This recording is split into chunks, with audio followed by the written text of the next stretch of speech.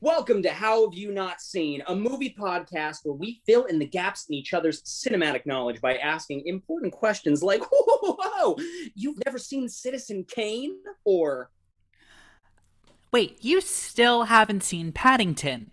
Or, how have you not seen Spring Breakers?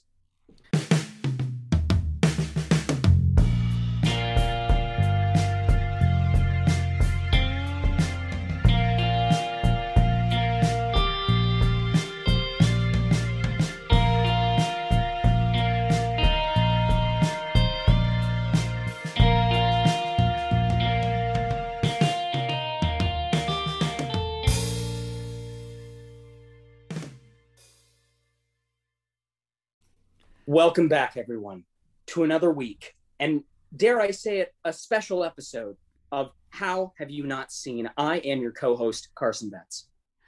and I am your other co host who's very confused about why this is a special episode, Caroline Thompson. You'll find out, Caroline. Welcome to How Have You Not Seen? A movie podcast where we pick one of our favorite movies that the other person hasn't seen, We talk about it, and then we go and watch the movie. and then we talk about it some more. Spring break. Spring break. Spring break. Spring It's break. gonna be Hey, wait. You ready? Wait. 1 sec. Let's see if the mic picks this up. Oh, yeah. That's a beer. Did you just crack a beer? I did. I just cracked a beer. Because this is the beginning of a little series that we're going to be doing on Have You Not Seen. It's our back to school series. We're going back It to sure school. is. And you know what the best way to go back to school is? By not going to beer? school at all. By going to school break. That's pretty good. All right. So here's the question. Oh, and before we go any further, I'd just like to acknowledge and thank our wonderful intrepid producer, Corey. Are you there, Corey? Say hi. Hi everyone. Thanks, Carson. Hello. You're very welcome. I think it's just I'm just gonna say it. This is a weird movie. I'm in a weird mood today. I've had a weird day. I'm drinking a beer while we do this. This is gonna be a weird one, but I am so excited for it. So let's get right into it. Caroline, how have you not seen Spring Breakers? Harmony Korine's Spring Breakers. That is a very good question, and I don't at the moment. So I don't have an encapsulating, like, this is why I've never seen it. Long story short, it came out my freshman year of college. Yes, I'm dating myself. That's fine. Yeah. And, it was one of those movies that, like, it kind of, like, it wasn't a huge, if I remember correctly, there wasn't, like, a huge to-do about it before it came out. It was one of those things where it was kind of like, I don't know if it was at some of the festivals like Sundance or whatever, but it was one of those things where it's like, have you guys heard about that movie with Selena Gomez and James Franco where it's like all the young Disney stars are like party animals like on spring break, and like James Franco is like, a weird like Miami party guy or whatever. And I mean, I don't know, it's coming out this week, and then it came out, everyone's like, it's good, and then it went away. Yeah. However, so I don't have like a good story about like why I haven't seen it overall, but I do have a story about one time when I lied and I said I was going to see this movie and I really didn't. Oh. Please tell me the So story. That's weird. so Please tell- it seems so quaint now, but like I just always remember that Spring Breakers, and every time anybody asks me if I've seen it, I just always tell this story. It came out, I was 19. And so I, when this movie came out, I was like, I didn't have any tattoos, which like it's funny to think about now because I have like, I think like 13 now. Yeah. But I didn't have any tattoos. And it was one of those things where I was home for spring break from college, and I was going to go with my sister to she was going to take me. She's my older sister. She has tons of tattoos. She was going to take me to get my first one. And, for any of those people out there who are listening, when you're like growing up and when you're in high school, a lot of times siblings are kind of at each other's throat and kind of hate each other. And then when you move out and you grow up a little bit, like you become very close. That was definitely like the trajectory I had with my sister. So it was one of those things where I like when I told my mom, I was like, "Hey, I'm gonna go over to like my older sister's house and I'm gonna spend all day with her." My mom was like, "What the fuck are you doing?"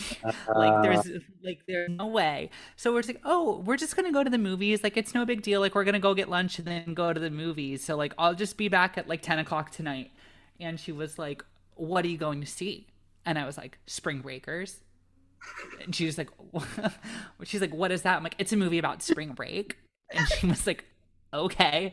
And then like 3 weeks later, my mom found out that I got a tattoo, but it got me out of the house. that is fantastic. That is an utterly what a demented film choice to lie to say no. I'm not doing anything like illicit or bad. I'm just going to see Spring Breakers.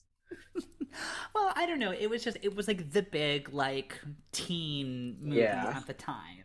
And since I Oh, was 19, I was still a teen, so I could go see it. that's very true. I will say I would have been. I'm a little younger than you, so I would have been a little younger than that time. But I'm very glad that I did not see this movie at that age because I'll tell you what, I would not have appreciated it. I would have, I think, been scared by it. I still kind of am, but I think I would have, I would have been ruined by it. So let's move forward. You already kind of alluded to some things. What do you know about Spring Breakers? So like I said, I kind of hit on like the bullet point of like what the plot is, kind of like the elevator pitch of like so the only two cast members I know 100% for sure are Selena Gomez and James Franco. And like James Franco isn't in this category because he's like, he's like the adult who's like the main weird party guy. Mm-hmm. And like I don't know, is he like a DJ or like I'll let you find that out for yourself. well, he's yeah, but anyway, I know that like the core group of girls, if I remember correctly, like the core group who the eponymous Spring Breakers, if you will, I Yes. believe are like all former like Nickelodeon or Disney stars, kind of like cresting out of like their teenage years into like their early adult careers, and I Yeah. think Sorry, go on.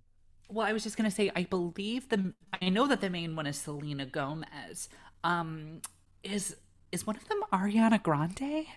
No, she would have been even a little bit too young at the time, I believe. Okay, You're thinking of so okay, the other very famous one because it's three, and we're going to talk about this at length in the back half of this movie because this is I don't want to say stunt casting that kind of diminishes it, but this is casting in which the meta text of the casting is very important, I think, for the sort of the semiotics of the movie, how it ends up playing out.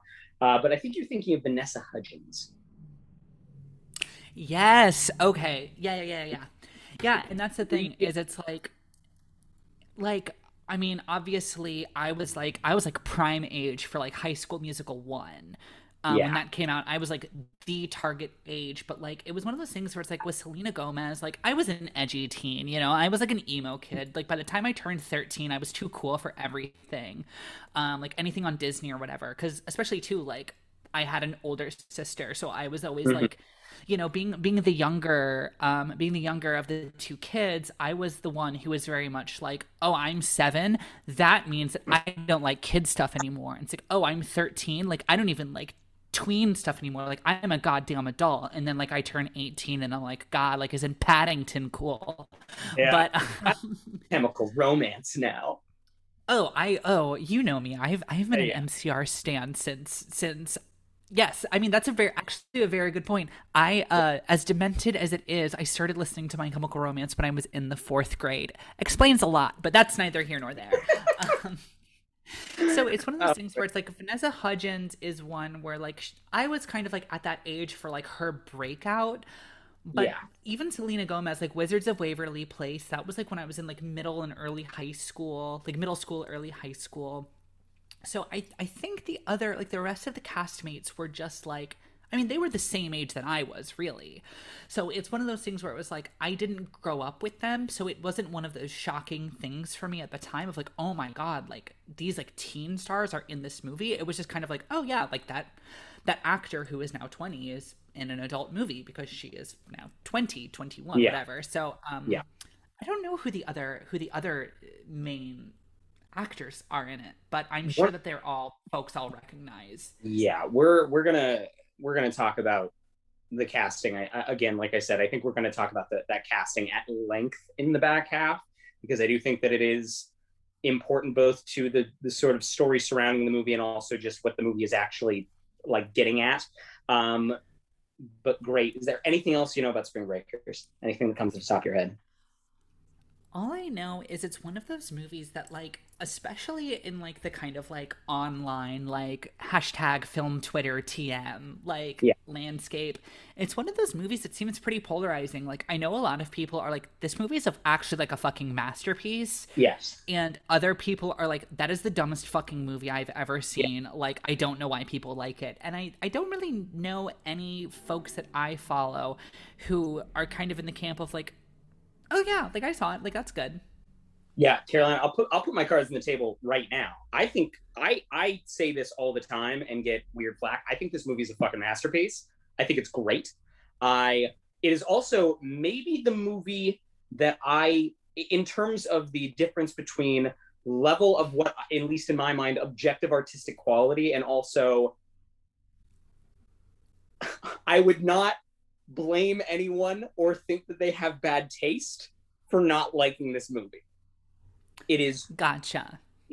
Like, I think that it is absolute, like, it is completely a complete possibility that on the other side of the break we're going to be talking about this movie from two totally different angles, and I am so absolutely pumped for that, because it would be very interesting. No, definitely. I mean, like, over the years that we've known each other, it's one of those things where I would say our Venn diagram of like what we like, yeah. I wouldn't say we have like 70% is shared. Yeah. But that like 30%, like the 30% of movies that I like that you don't, and the 30% of movies you like that I don't, are like very, very strange. Yeah, like weird. So I'm very interested to see how this one shakes out. Yeah, I think this thing's a goddamn trash masterpiece. It's fantastic. Well, if there's nothing else that you know about Spring Breakers off the top of your head, I think that it is time to move on to our game for the week. Woo! Woo-hoo. Now, if any of you listened to last week, you're going to be familiar with this game. And usually we like to, switch up the games a little bit. But sometimes we record some of these, out of order, and we don't always tell each other what game we're doing. And so we plan the same game 2 weeks in a row. That happens sometimes. That's just what it is. Excuse me. So we're going to be playing Untitled Letterboxd game. Now, for those of you that do not have the home version of Untitled Letterboxd game and therefore have not played it yourself, I'm just going to briefly describe it here. Letterboxd is a social media app in which people go on, create an account, and rate and review movies. I have gone on to Letterboxd, and I have found 3 either 1 or half-star ratings and reviews for 3 different movies. One of those movies is Spring Breakers. Caroline's going to have to guess which one is Spring Breakers based solely upon the written review. And then for bonus points, if you want, you can guess what the other 2 movies are too. Hell yeah. Hell yeah. Caroline, are you ready? I have 2 quick things before we begin. Let's go. One, Letterboxd, sponsor us. 2, this is maybe the most Midwest thing I will ever ask, but do bonus points in this work like cornhole, where like, since you got if I get a bonus point this week and you get a bonus point next week, do we each have 1 or do we have 0? Is it a 0-sum game? Ooh, we got to think about that. We can let producer Corey decide off mic. We'll plead our cases. Yeah. You know what? If we ever decide to actually title this game, I think that's going to be something that we have to figure out. But as for now, it's jazz, baby. It's loosey goosey. So are you ready? Yeah, I'm ready. All right. Review number 1. I'll tell you also. This was reviewed March 31st, 2021. So this is very recent. Half star. Quarantine watch. Mm-hmm. Half star. The guy who directed this is the horniest MFer on the earth, and then 2 skull emojis. Okay. Review number 2, also half star. If I catch James Franco, he's getting hands. James, come to my block and see me, you coward. Okay. Support that. James Franco's bad man. Beat him up. And then review number 3. Super weird movie. It was supposed to be funny. Only good thing is that there were girls in bikinis, but it still didn't deserve a 1 star, even with the cleavage. Oh my god. Okay, so first one is...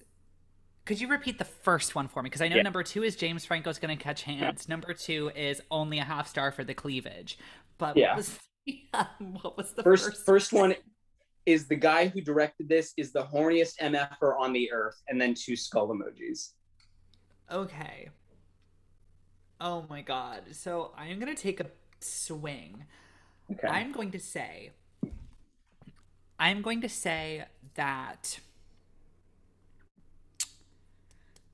I'm going to say that number 2 is not Spring Breakers, because James Franco is too big of a hint. I'm going to assume this is another James Franco movie, probably one in which he plays a villain, potentially one directed by a Mr. Sam Raimi, and I'm trying to decide if it's Spider-Man 2 or Spider-Man 3, but I'll put a pin in that.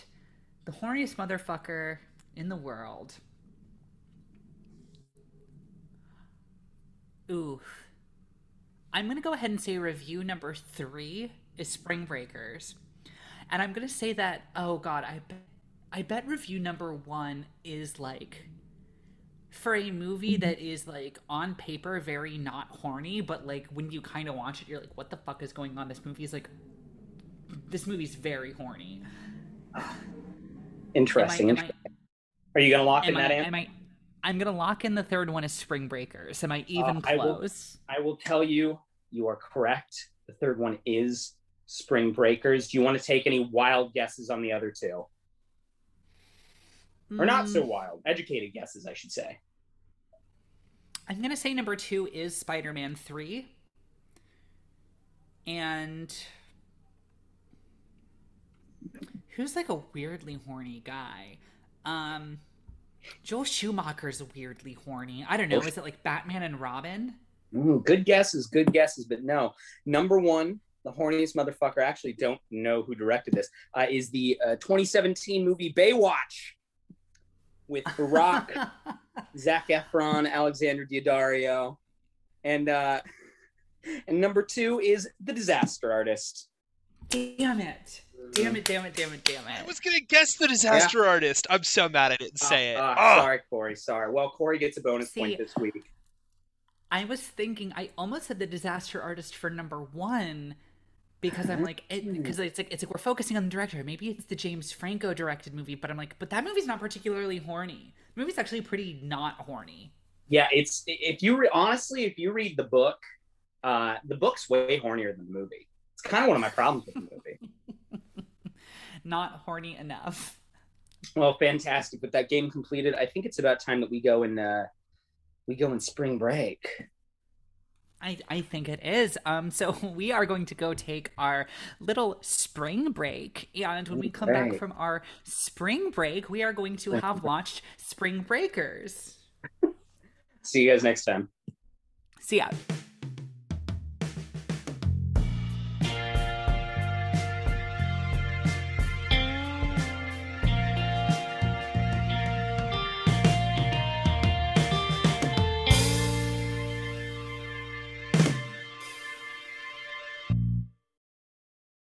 Spring break.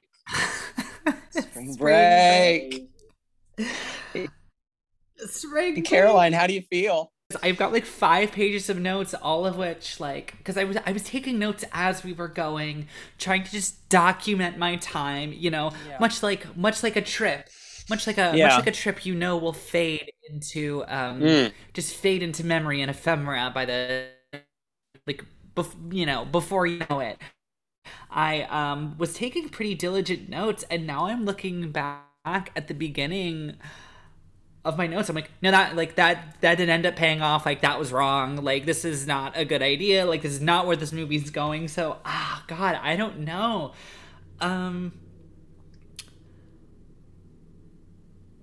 Yeah, let's talk a little bit about this. Okay. I guess we'll just start. This was not at all what I was expecting. Not at all. In No, the it never slightest bit is. what I was expecting. Not even in the same ballpark. I don't even think this is in the same zip code.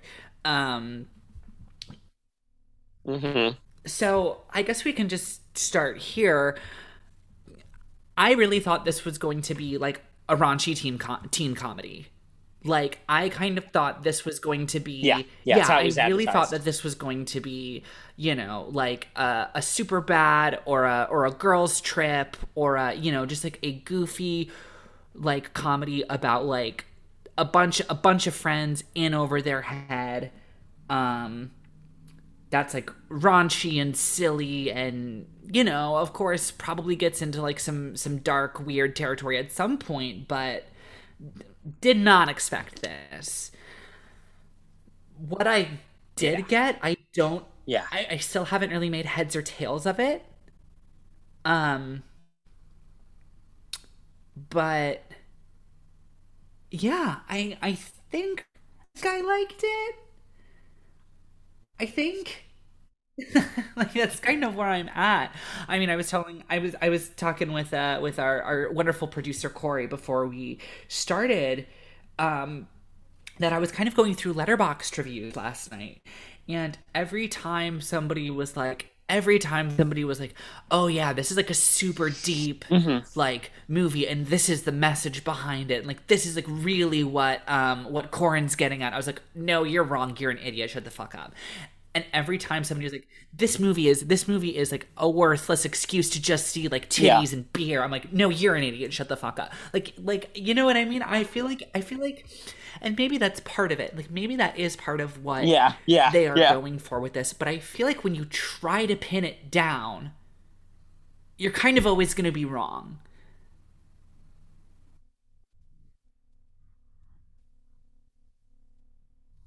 Yeah, it is. I mean, and Harmony Korine says it very specifically, and I don't know if you knew that when you referenced this, but he wanted it to feel like a drug trip, like it's a drug trip movie.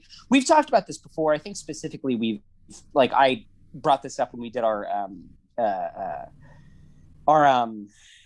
god, my brain just had a fart. When we did our Spirited Away episode last season, I brought up the kind of apocryphal statement of like all great movies are either puzzles or dreams, and Spring Breakers is a dream. There's you can't figure it out. I think to my mind, the genius of it is that it has themes and it has statements and it has things that it is trying to say, but to look at the film and say that it fully even encapsulates any one of those things purely it's a confounding exercise, and it's a purposely confounding exercise. So can we let's of course, let's start at the beginning, because I want to hear your kind of initial emotional reactions to the very beginning of the movie. So because the beginning of this movie starts, for those who don't know, and if you don't if you have not seen it, really, like, because we're not going to do it justice. Go fucking watch it. If you are a beautiful human but the movie being begins listening to this and has not yet watched the movie, please pause it, because I do not want you to be primed by our takes.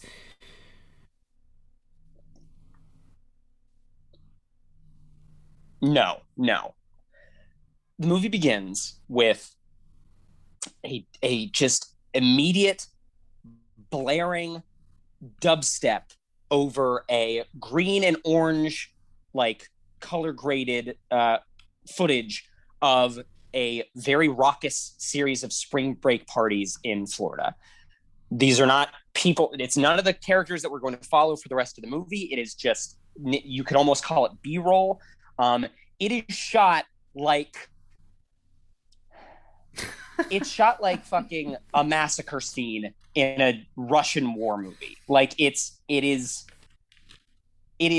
assaults every single one of your senses.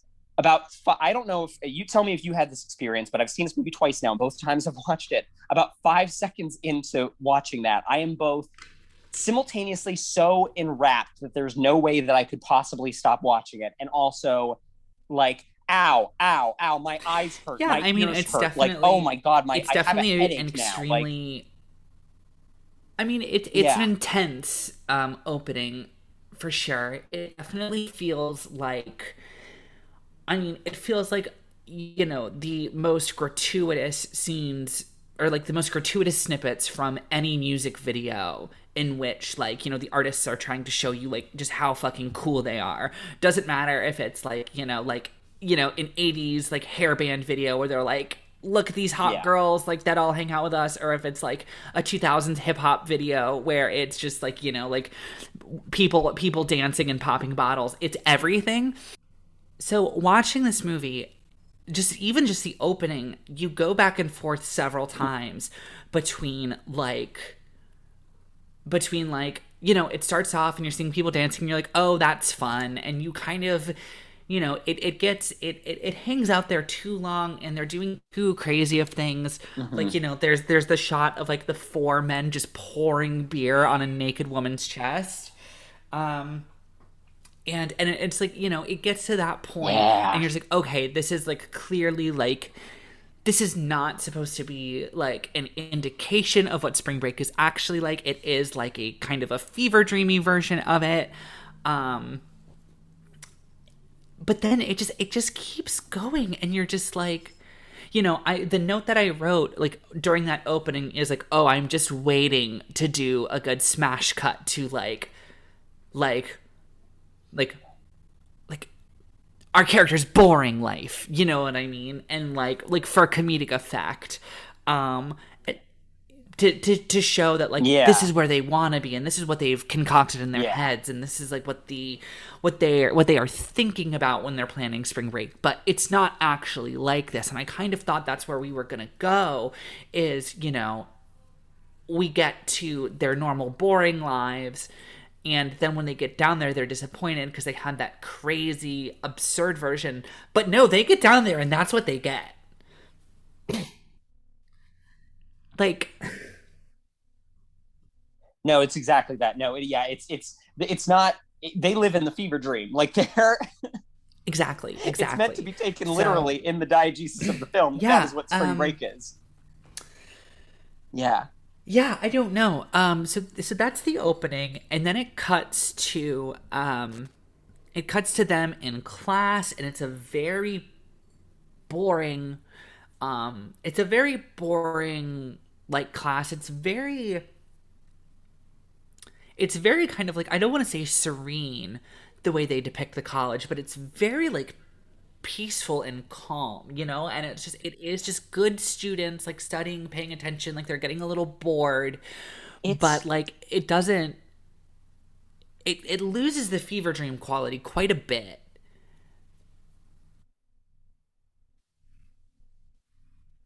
Mm-hmm. It turns into all, you know, like cool colors and like light tones, and it's a lot darker. And I think, I mean, again, I don't know, I'm not going to say that this is everybody's experience, but in watching that transition, to me, it's always like I can finally breathe. I can kind of, there's this moment of exhale. I'm like, oh, this is nice. Oh man, it's like you have a headache and then you put a cool ice pack on it. Just there's a moment where you can just kind of breathe out and sigh, and like which is maybe the last moment of it's calm very you get nice. Like I love that transition. Absolutely. Yeah. The last, there is, I would argue that there is one moment of like perfect serenity later on in the film, which we can talk about now if you'd like, but I feel like we'll I don't know. Is it the it. Britney Spears montage when they're all Do you know what I'm peeing? talking about? Which is wild. Yes. Which is wild. Yes. Yeah, and so I mean, I guess it is ace. I feel like much like the movie hops back and forth in time, and specifically has a very, very, very hazy timeline. Like very specifically, a thing that I wrote down is, as a collection of moments, there are several that I really like, and there are several that I'm like, okay, I'm really like what this movie is putting down. overall, I'm still finding it hard to get a handle on this movie as a whole. And I kind of feel like every time the movie has a new like plot point, not a new like montage or a new like, you know, a new, you know, aesthetic choice, so to speak. Like every time the characters go to a place and go, hey, we are here at this place to do this thing.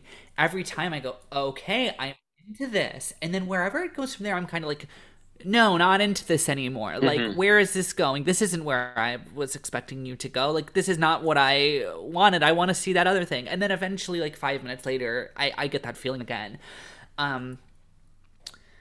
Yeah, I don't know. It is... I'm still very much grappling with it. I mean, I don't know if this is going to be particularly interesting podcasting because it's not something that I have a handle on. Yeah. This was both my absolute fear and my like greatest hope for this episode was like, oh, this film is going to annihilate any sort of like reason, like faculty for reasoning, which you have. Right. Which is, I think, both point, but also, they show their very boring but serene life in the dorms and like back at college, and they do the whole like, we don't have enough money for spring break, like blah blah blah blah blah, and like it's one of those moments where this is kind of the first time the movie is like we aren't giving you a timeline, because it's like they're already gone. Like everybody else is already gone for spring break, and they're the only ones left, and it feels like they're there for a while, you know? It's like it doesn't feel like they're there and then they go, oh my god, everyone's gone, we should go too. It's like they are there so long that they get fucking like bored of it, which like of course you're gonna be bored even after just like, you know, 1 or 2 days of that, but still it is like really harping on like the boredom and the solitude of it all. And so they you know, they do the whole thing. It's like Professor so-and-so, like, I know where he keeps his keys. So I really thought that it was going to be a conflict of that they don't have any transport to get down there. And so they're going to Ferris Bueller the guy and just like take the hot rod. You know, I mean, I guess it's an El Camino, but that's like, I guess, a classic car nowadays. So, you know, I thought it was going to be like they steal the El Camino, they road trip comedy for the next 15 minutes to get down there. And then, no, they rob a chicken joint. They rob the Chicken Shack, I believe is what they call it. I love that choice. It was an insane choice. It was a bizarre choice, but yeah, I liked it. I loved the shot. I loved the shot of it. How it sits with her in the car as she circles the joint, and you see the 3 different views from the 3 different windows as she circles, and then by the time she gets around to like the farthest side of the building from where they started, they're running out and hopping back in. Very, very fun. And that was kind of the moment when I'm like, okay, this movie is a little bit like darker than I thought it was gonna be. Because I was like, that's kind of comedic. Like the way they do it is a little bit comedic, especially because she has like, you know, a rubber mallet, and also, I mean, this is the thing that I thought in the moment, because I was kind of not. I was not yet expecting the surreal nature of the entire movie, but she says that they rob. Sorry. She says that they rob the place with squirt guns, and I know that they have the liquor squirt gun that they keep using, right? But those were not squirt guns. Those were not squirt guns. Yeah, that they were paint. They? Okay, I was gonna say those were like real guns. No. Well, I think that I don't know. It's something I kind of thought of too. Is I don't know if it is. You're meant to assume that it's a gun that, and okay, and this maybe gets into what I think. If me, Carson, if I think there's one thing that this movie is about, which is that the squirt gun, as you see it, they kind of, I believe that they mentioned like, oh yeah, we can kind of paint them, we can make them look a bit more real.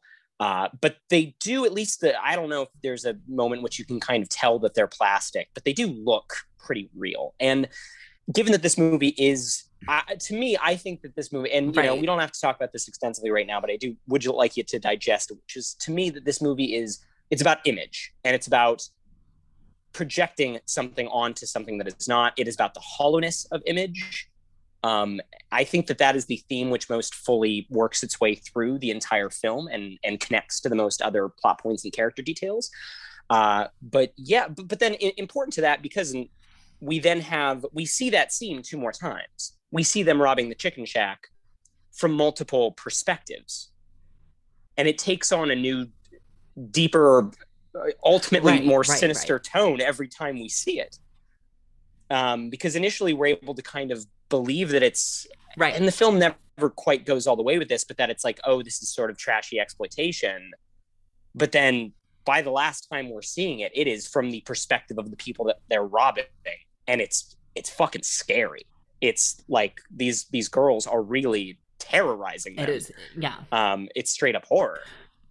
Right, and it isn't the, oh my gosh, like we're having such a good time, like aren't we so crazy that we like, you know, that like we needed some money so we like went and just like robbed a store, ha ha ha. It very much Let's be bad.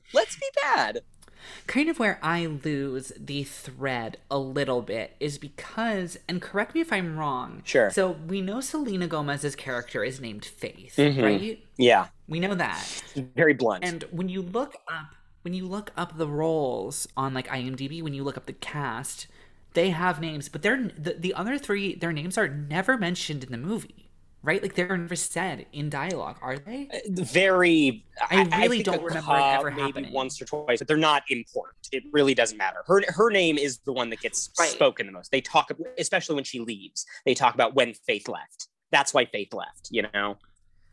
Right. No, exactly. And so it's one of those things where one of the reasons that I have such a difficult time kind of putting my finger down on this movie is that the girls aren't characters. Like, they really aren't. Because they're really just like, I mean, none of them change really throughout the course of it. None of them really, we don't really know what's driving them other than what we can imply coming in, which is, you know, like this, the seductive quality of Spring Break, if you will, like the popular narrative of, oh, like it's a bit of a rite of passage to go to Spring Break and like go and party and be insane. And we can bring that in with us because we know what the movie's about, and like it opens with that montage. But other than them just saying like we want to go to Spring Break, like we're never given a why. We're never given like a like what it means to them, other than what we kind of like project onto it. And the 2 girls who leave do so because, I mean, one, Selena Gomez, Faith, leaves because of how she started the movie. And then the second girl leaves after she gets shot. She gets shot, yeah. And like has that, you know, and has that like illusion kind of broken for her. So we don't really ever see them like, we don't really ever see them change. The whole thing is Spring Break forever, and that they are okay at least performing or acting out violence. And like we're told in the beginning that like it was just an act, it wasn't real. And as we go on, that line kind of blurs a little bit. But it's the video game. Just treat it like a video game. That's a very important line, I think. Exactly. Yeah. And so it's one of those things where we know that Selena Gomez is the Jesus one. She goes home halfway through the movie. The other characters don't seem fazed. And then the second girl goes home just because she gets shot, which like is a good reason to go home, don't get me wrong, but it's like she has, you know, it's kind of that thing of like the image is broken for her, which makes sense, and the other 2 girls are unfazed. So it's kind of hard to track a lot of, for me, like you know, it kind of feels like the implication there is just like, if you are hollow enough on the inside to value going on spring break, you are already hollow enough on the inside to go, get involved with like, street criminals and go shoot up a bunch of people. Like, you know what I mean? Because we don't ever see like a change happen, which is I don't know. It's messy. It's messy. I always think that I do think that there's a reading of this film that is like weirdly moralistic, because I think despite the fact that the film portrays, especially like the Christian circle of Jesus is like very very lame, compared to Faith's cool friends that she likes to hang out with. I think ultimately the film portrays, like I said, the college is sort of a cool bath after being out in the hot sun, and the Christian groups, like you understand why Faith prefers that to what's going on around her. And also just the fact that they do go down this slippery slope. They descend into madness and violence. Like one thing leads to another very, very directly. But I don't know. I don't know that the film quite ever goes all the way through with that particular messaging either. I don't know. It's weird to me. And I agree with you that for the most part, these women are not characters in the traditional round, three-dimensional sense. Especially not. Well, okay, let's just get into this. Let's talk about this because it needs must be discussed. So the four women who play our quartet of spring breakers in this film are Vanessa Hudgens, Selena Gomez, already discussed, Ashley Benson, and director-writer Harmony Korine's wife, Rachel Corrine. It's his wife? It's his wife, yeah. Which is so bizarre. Weird. She's the one that gets shot. Yeah, she plays Cotty.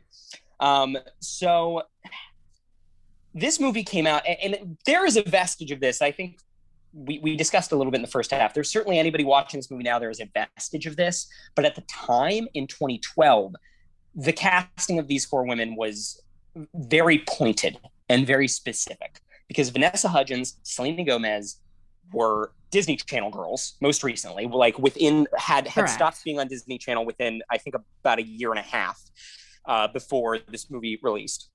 Ashley Benson was best known for being on Pretty Little Liars on ABC, I believe is correct. Yeah, Pretty Little Liars. On ABC Family. On ABC Family, yeah, exactly. Now known as Freeform. Also now a Disney known as company. Freeform. Freeform, it must need to be said. It is the freest of forms, and you cannot swear. And the casting was very specific because not only just in terms of their type, these are four very small, petite, like, do not seem as though there is something very jarring about the image of like four small, petite young women robbing people and shooting them with guns, because it's just kind of inherently at odds in your brain. In particular, the fact that they are casting three of these four women were known for working on various of the channel's Disney, I will say, in family-friendly kids content, and they are now being plunged into this world of adult depravity. And at the time, the movie caught a lot of heat for that in specific. I think that was partially due to the fact that I don't know a way that you can advertise this film that actually properly encapsulates what the hell it is. But, the media surrounding it, even if you just look the film up, its posters don't really capture what this thing is going for. It looks like just the trashy B-exploitation film that, Caroline, you kind of said that you expected it to be at the beginning. Right, yeah. And so, I mean, yes, I get all of that. And I understand the, it's something we talked about up top of the episode is like, oh yeah, and it was like so crazy at the time because they got these like Disney Channel stars to like be in this like crazy movie, and it's like, it doesn't really feel like there's, it doesn't feel like there's much of a commentary on that, other than just like, wouldn't it be shocking, or like, isn't it shocking to see like these people that you do envision as like so innocent. You know what I mean? Like these people that you conceptualize as so innocent going like so far like down into like this dark rabbit hole that it's kind of like, but because the film doesn't really, there's not a moment where anything changes for them. You know what I mean? So it's kind of like, yeah, I guess it's a little shocking, but they don't start the film other than Selena Gomez. But again, she's the one who leaves before anything gets too crazy. Yeah. Like they start the film as kind of like blank slates that we know, okay, she's into Jesus. She's like kind of like the most Puritan one there. And then these other three are like, okay, enacting crazy violence. And so then they go through the movie and like those two things continue to track. Yes. You know what I mean? Those things continue to trend through the entire movie. So it doesn't necessarily feel like there is a deeper commentary going on other than the shock value, because, you know, it doesn't, I don't know, like, it's just kind of like, oh, and then in this movie, Vanessa Hudgens plays like a, you know, a young girl or like a young woman who wears bikinis and murders a bunch of people. I was like, okay, that's a movie that I would see. But it's like, but we cast Vanessa Hudgens, so it will be shocking. And yes. It's like, okay, I guess back then it probably was, but also like, I don't know, maybe it's just because I'm so far removed, but it's also just like, you know, like that's acting, baby. Yeah. You know, like, like so many folks like start, I mean, you know, like so many folks start like acting young in kind of like innocent roles and then go on to, you know, do whatever. So I don't know, like it doesn't feel like they are working with anything in terms of like, this is the like kind of the idea, the conceit, the meat behind casting Disney Channel stars, other than in 2012 it was probably pretty shocking. But one of them goes home. Like one of them, I don't know. Can I jump in for a second? Yeah, go for it. Yes, please do. Please do, producer Corey. So for me, a lot of this movie is about sort of the romanticizing life and romanticizing spring break, and then when they get down there and it all takes a shitty turn, Selena, you know, Faith leaves because it's not continuing to be the romanticized version of reality. And, you know, even while things are starting to sort of go downhill, we constantly are hearing the voicemails home. Hey, Mom, you know, this is the best time ever. We've met people who are nothing like us, and sort of, you know, not to say romanticizing again, but painting this picture of almost like a fucking educational spring break trip, and that's just so far from what it is.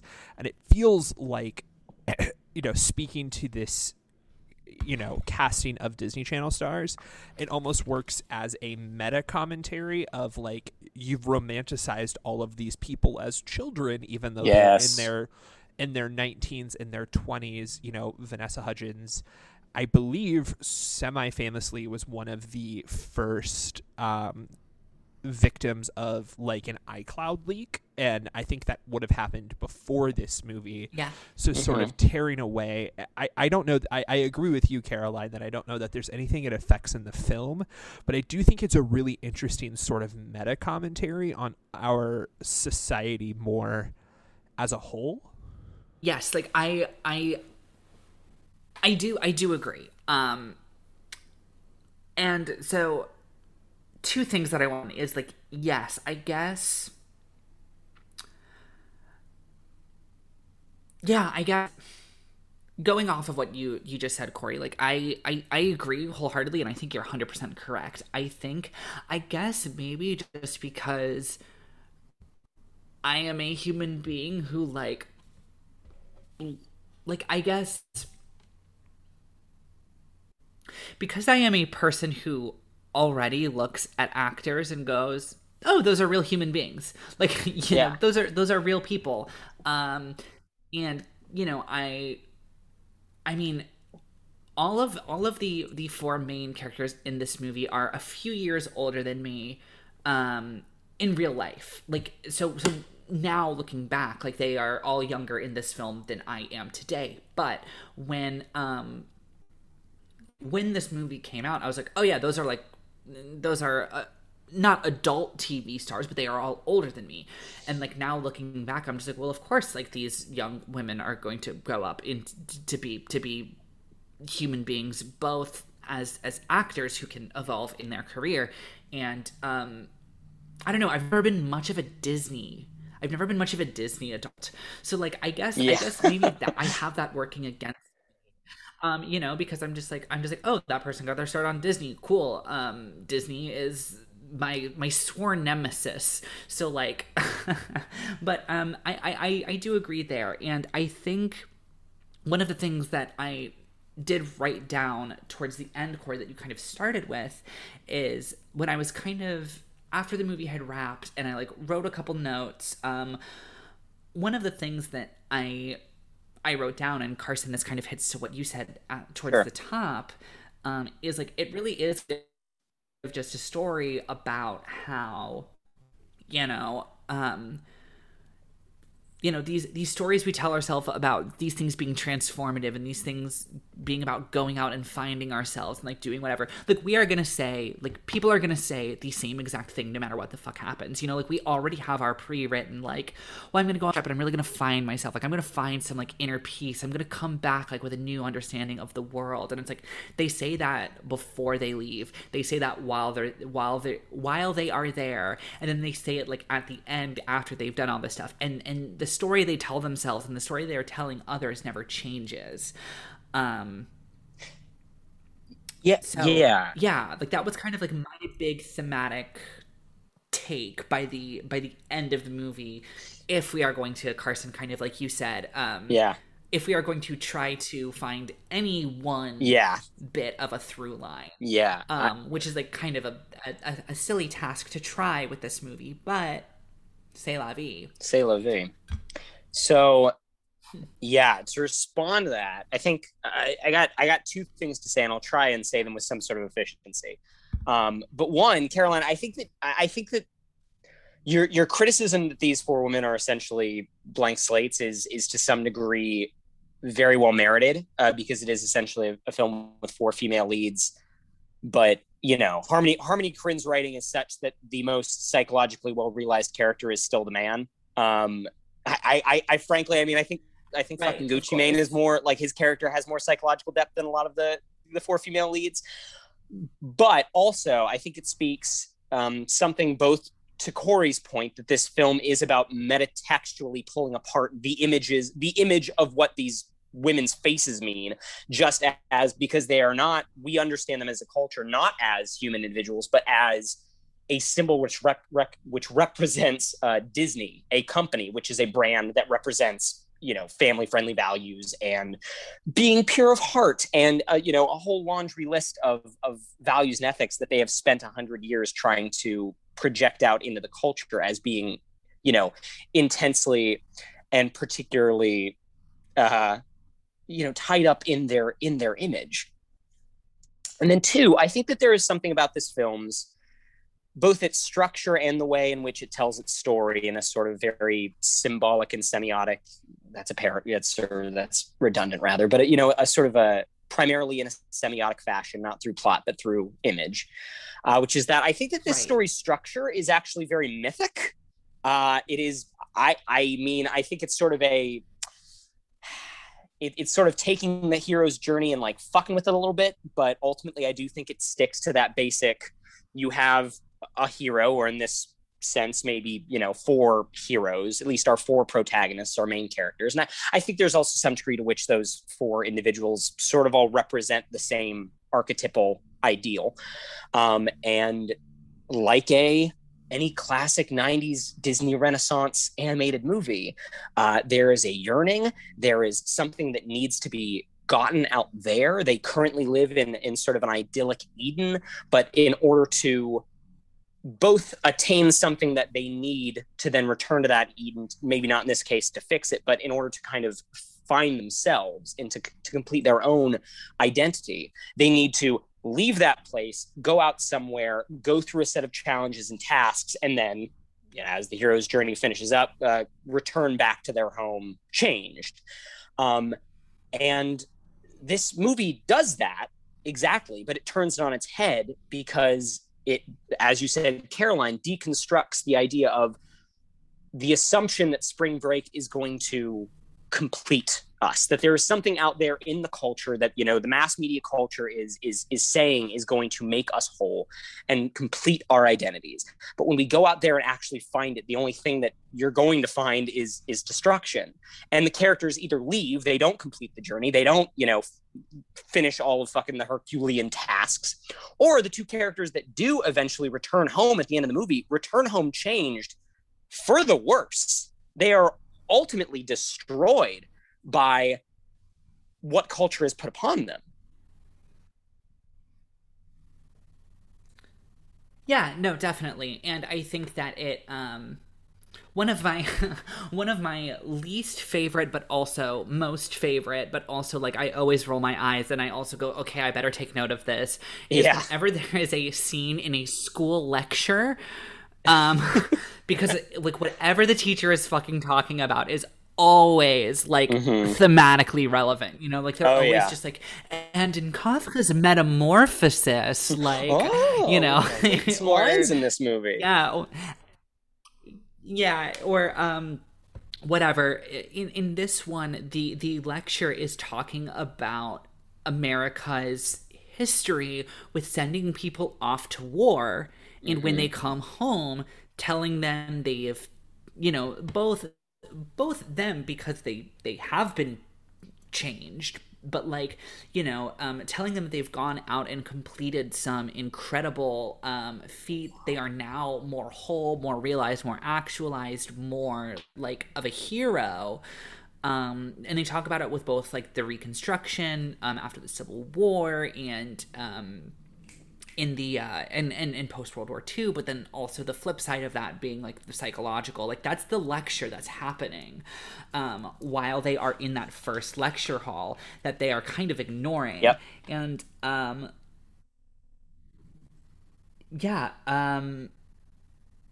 and how it's this transformative experience, and I'm just kind of like, okay, like I see what you're doing here, movie.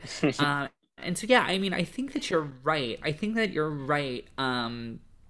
that it is that idea of we tell ourselves that like these experiences actually like change us for the better, and that's always going to be the narrative from the jump. Like that's always going to be what we tell ourselves, no matter what happens while we're down there. I mean, you see it when Selena Gomez is like talking to, I think, her grandmother on the phone before they even go on the trip. She's just like, well, I wanted to like do this and I wanted to do that. And then as they're there, they repeat the same things. And then at the end, in the montage of them just going through and mowing down Gucci Mane's, like, whatever you want to call him, his guards, his compound full of like armed goons.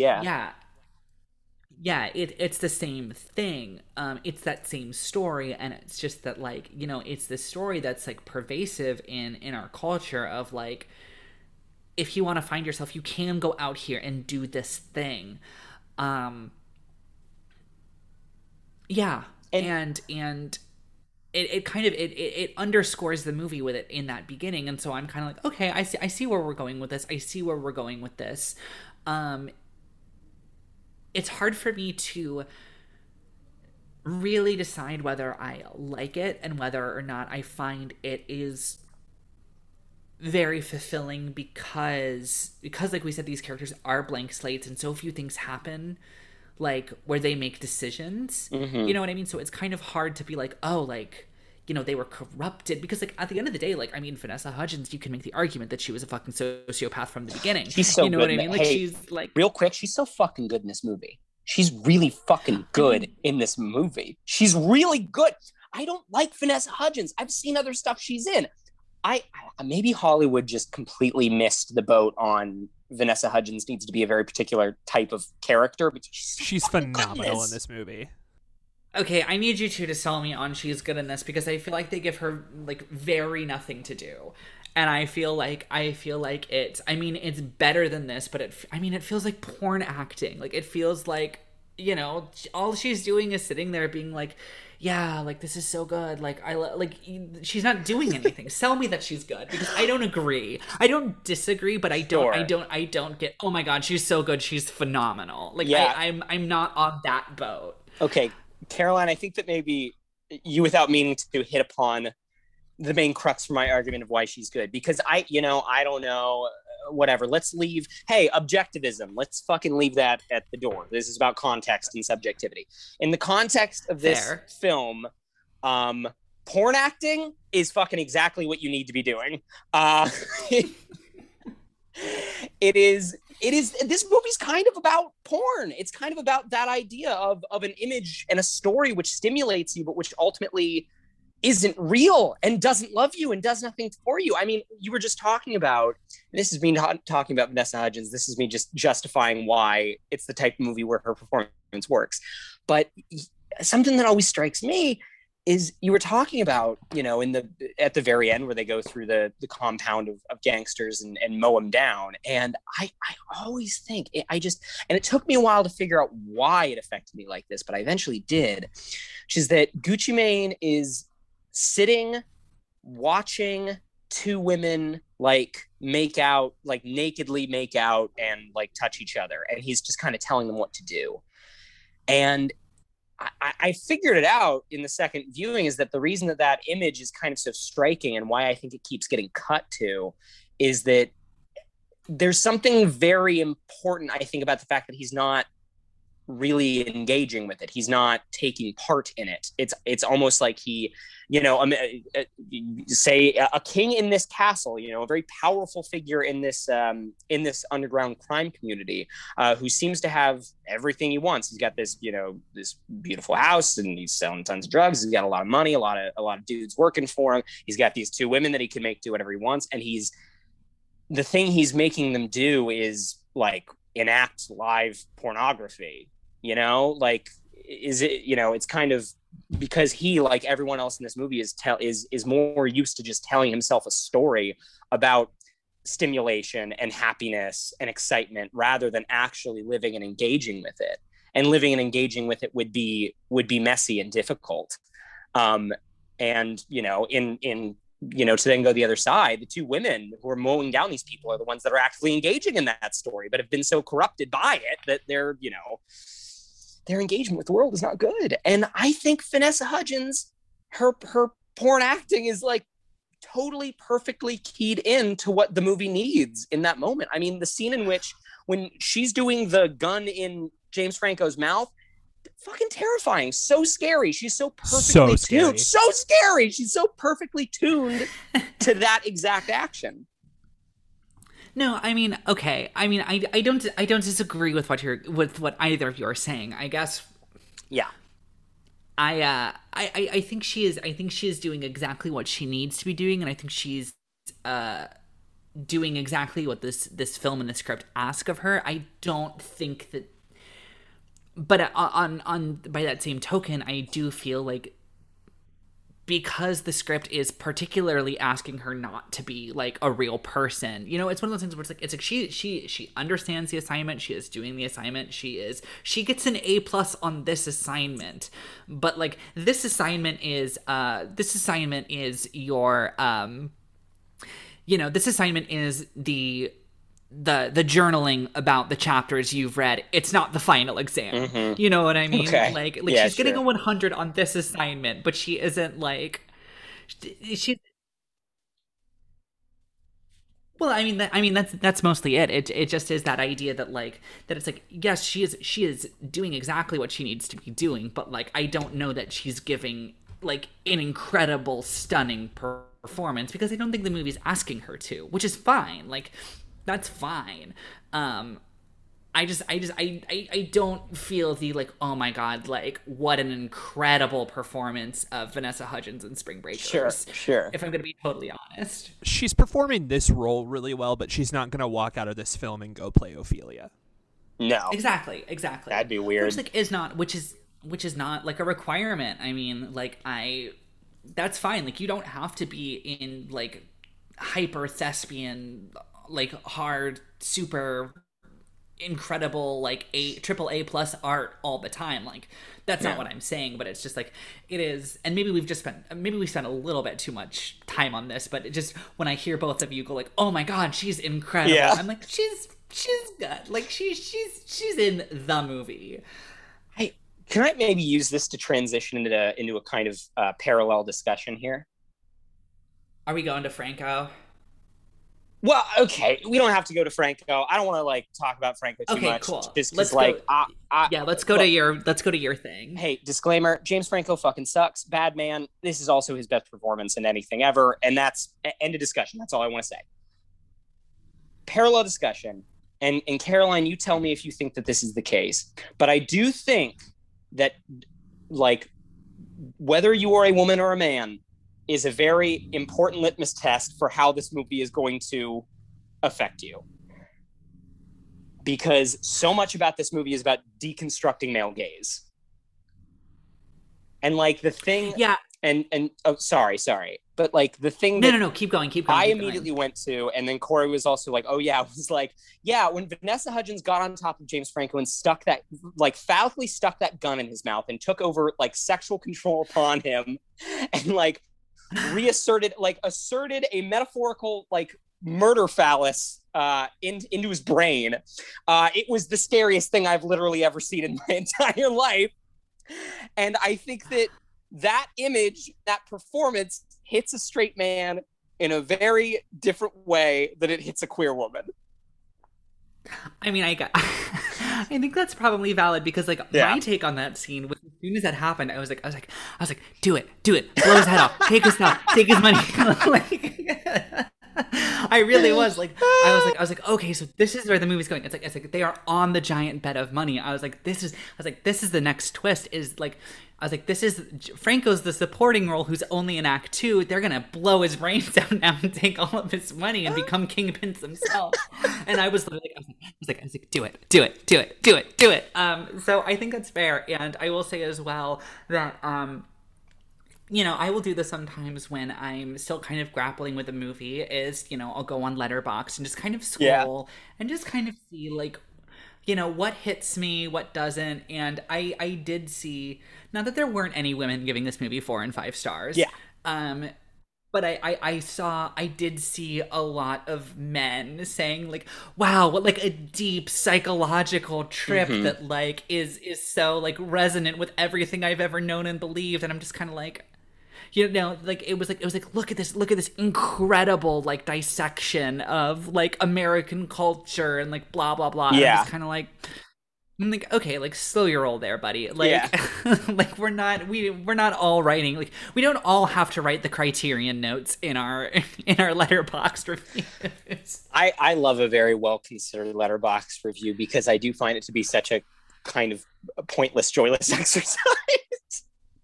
Right. Well, and I mean, it's fun because no insults people that write great Letterboxd reviews, but yeah. No, like whatever movie you want. If you think that this movie taps into your psyche more than any other film you've ever seen, that's fine. Like, I'm not here to judge. I am just saying that I do think that it's funny that it's like, you know, Letterboxd is to film criticism what like Instagram is to like being a model. It's just like when everybody when everybody has like, you give everybody an inch. You're like here's a little tool that like you could use, and everybody's just like, and I'm guilty of this too on Instagram. I'm always posting like, guys, look how hot I am on Instagram. And it's like the same thing too with Letterboxd. Is I feel like so many people are like, okay, well I have to have like a excuse me. They're like, well, I mean, I have to have like a super well thought out, well constructed 12-paragraph essay. But yeah, I mean, I did find that a lot of the people who were finding deep, dark psychological truisms in this movie did tend to be men on Letterboxd, but that's okay. Like, that's okay. You can find deep, dark psychological truisms in whatever you want. Like go for it. And attend like, to this King. Conversation. Yeah. Yes, King. That's... Oh God! Attended to this conversation. I would just like to quickly plug our Letterboxd, which is HHYNS Pod. My Letterboxd, which is Fun Movie Zone. Caroline, what's your Letterboxd? It's the same thing on all of them. Actually, no, it's not. Letterboxd, because they make you pay. I think I'm at CK Cinema. Yeah. On Letterboxd. Those are my initials followed by the word cinema, which is what Letterboxd is. It's about movies. That's why mine's Fun Movie Zone, because I like to have fun with movies, and it's a zone for that. Corey, you're on Letterboxd, right? Mine is just my name. Corey, Corey, Reagan, Ragan. If you want to see a lot of not great takes on some really excellent movies, like my 5-star rating for Vanessa Hudgens' star vehicle, The Princess Switch, then follow me on Letterboxd. Fantastic. Corey, the world needs people like you on Letterboxd, because we need people to balance out Carson and I. It's just yeah. I'm doing my service. Yeah. And we thank you for it. Anyway, that's our Letterboxd corner. Letterboxd corner. I don't know. One thing I was thinking, Corey, is if you can build us some sound that we can play that denotes us acknowledging somebody as a terrible person, and is either a predator or a horrible person who for other reasons must be chided and thrown out of the culture. Because I mean, I have so many notes about Franco, but I'm like, I don't want to talk about Franco. It's so annoying. I thought, it's like, because we got another one of those coming up in like 3 episodes that I am literally in. Like, I have been thinking, like, how the hell am I going to talk about this movie without like, whatever, we'll figure it out. This is the, hey, this is the. We'll talk off mic. Maybe we change the movie. Maybe we change the movie. I don't even know which movie it is. This is the burden of cosmopolitan modernity, and you know what? It's not the worst burden in the world. Yeah. I mean, I think that's pretty much. Yeah, I think that's pretty much all of my takes. I think a smarter person than me, and probably not a very white person like me, should probably make mention to the fact that like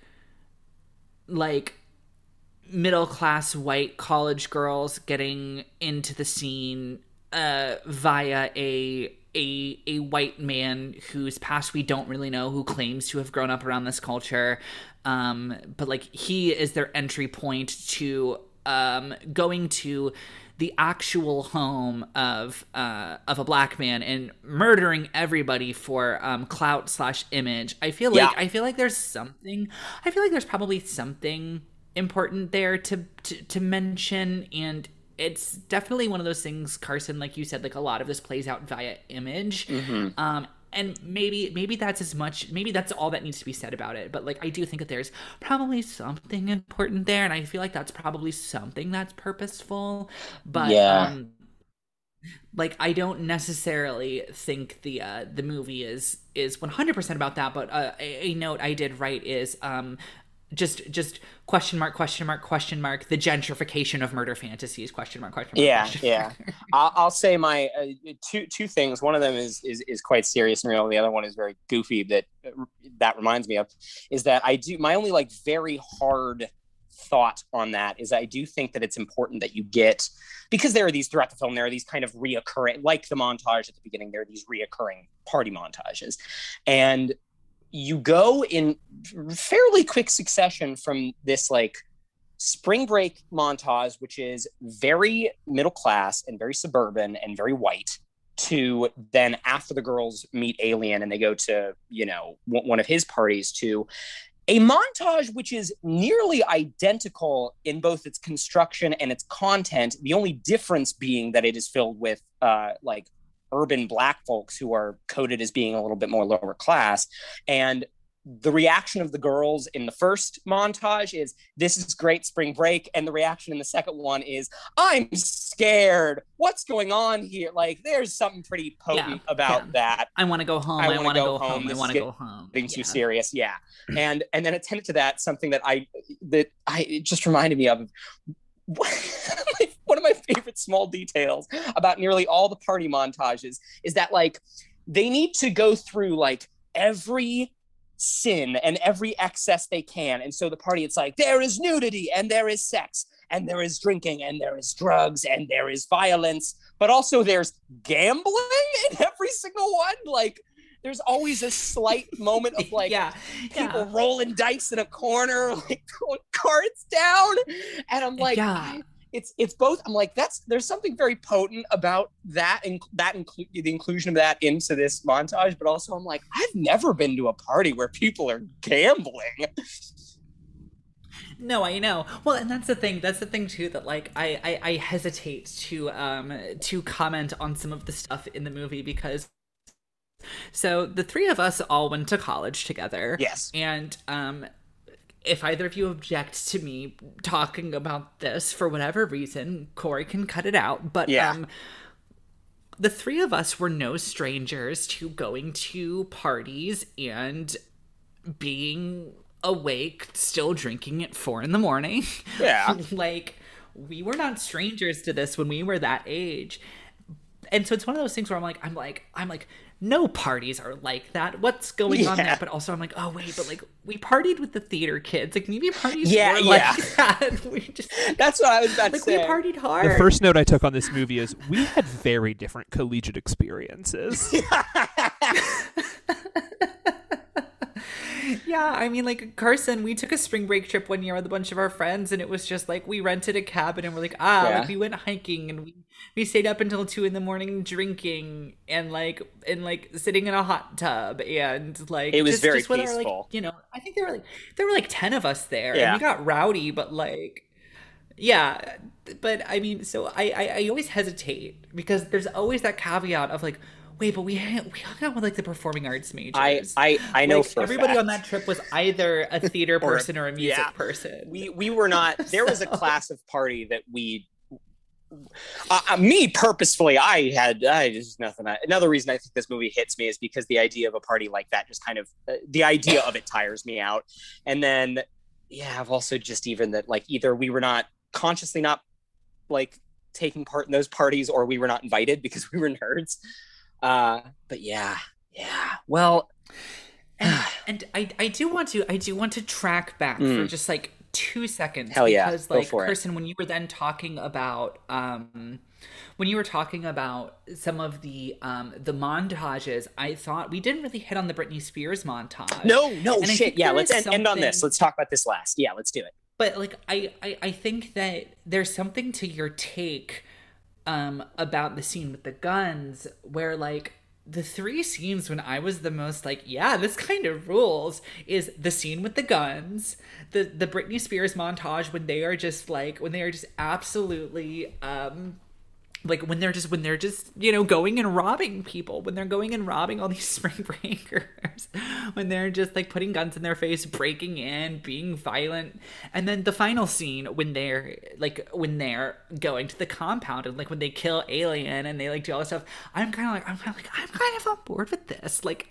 in terms of like an aesthetic, like, okay, I'm vibing with this, I'm digging this, I'm kind of on like I'm like oh cool, like it's fun to see, you know, these like violent, like these ultra violent Scarface murder fantasies, but like with like you know, with young women who are from the Disney Channel. I was like, that's fun. And it strikes me that you have mentioned several times how these scenes are scary. Yes, they're so scary, and I think that's why the movie's good. And I think like pretty cool. They are kind of cool. I think they're pretty cool, which is why I think that the movie is, which is also why I think the movie is pretty good, but also I think the movie is wickedly uneven because, I mean, like I love movies. That's why I do this show, but it's just like, it is one of those things where like when you go an entire lifetime seeing all of these crime movies, like, you know, idolizing, you know, like tough, strong criminal crime men with their guns, like doing whatever it takes to hustle and get by, you know, like I am. It's one of those things where I am used to seeing that as an idea. Can I actually... And so it's kind of fun. Yeah. And I know that it's like it's not that clean. It's not No, that clean. but like I'm kind of like, yes, queen, okay, bitch, like go off. yeah. They're all girl bosses, every one of them. I do think I agree with you. I mean, it's important that the fantasy of that sells at least sometimes, you know, because you can't like. My argument is that it's about the, you know, these things being hollow, them being like, you know, these like gilded images, but you know, unless it looks gold, you can't really say that the iron is gilded. I would like to end my last thought, which I just thought of, and I can't believe this is like one of the reasons I wanted to do this episode was because I wanted to share one of my experiences from watching this movie the first time with you, which was that when they first go back to like Alien's house and he's like showing him all his stuff, I literally out loud said like, oh my God, I bet this guy owns like 5 copies of Scarface. And then it was true. I called it. Yeah, no, absolutely. All right. Well, Caroline, anything else you want to say about, I feel like we could talk about this movie just kind of for hours if we really wanted to. So it's, you know, probably a good idea that we cut it off, but any last words? I don't think so. I think it's definitely one that, I think, I mean, this happens every time we do this show. Like, I'm always, because, you know, you watch it so fresh. I always come out of this conversation always liking the movie a little bit more than I came in with, than I did when I came in. And, like, I liked this movie. I did. Yeah. Unless that movie is and it's one that I am. Millionaire. Oh yeah, no, I mean, yeah, I did actually leave hating Slumdog more than I thought. Yeah, that is correct. That is correct. But it is one of those things where I do think that I don't want to give this movie an instant rewatch, but like now that I know what I'm getting into, I am excited to one day watch this movie again and kind of come at it like with a bit of an idea. But yeah, no, I mean, I liked it. Absolutely. Well, I think, you know, all I have to say is spring break. Spring break. Spring break forever. Spring break. Spring break forever. Spring break forever. Spring break. Spring break. All right. Well, that's going to be it for Have You Not Seen This Week. If you please, you know, if you like the show, do all those things podcasts tell you to do. Like, rate, subscribe, tell your friends, tell your mom, tell your dad. Maybe not about this episode, but, you know, tell other people. What are those social medias? Those social medias we are on Facebook at HHYNS Podcast. We are on Twitter and Instagram at HHYNS Movies. All caps HHYNSM, lowercase oovies. Oh yeah. Yeah, and I think by this point we really should be wherever you get your podcasts. We should be on iTunes, Stitcher, the Google Play Store, which is now Google Podcasts. I'm still used to saying Google Play Store, and Spotify. And if there's any place where you get your podcasts where we are not, where you would like for us to be, let us know. And yeah, and please, guys, wherever you listen, leave us a rating, leave us a review. It really does help out the show. Absolutely. Well, I think that's about it. Caroline, so next weekend, or next week rather. Let me try that again. Yeah. So Caroline, next week we're going to be continuing our Back to School series. That's correct, yeah? Yeah, we're going to be continuing Back to School, and we're going to go with a little bit more of a traditional girl boss movie. We will be watching Legally Blonde. Oh, fantastic. Well, I'm really excited for that next week. Yeah, it is an all-time favorite of mine. It is one of those things where I don't have really I don't have like a top 10 because it's too hard and it's always changing, but I think if I really had to sit down and do a top 10, I think that this probably, for a lot of the reason for nostalgia purposes, but I think Legally Blonde probably cracks top 10 of all time for me. Oh, damn. I didn't know. Well, I didn't know that. I'm really excited about it now, more so than I was before. Yeah. Excellent. Well, if you want to hear Carson's first thoughts on Legally Blonde and my thoughts, I think I did see this movie in like 2002, so almost 20 years worth of thoughts on Legally Blonde. 2 decades, Lord. Tune in next week. Yeah. Yeah. See you guys next week. All right. See you guys.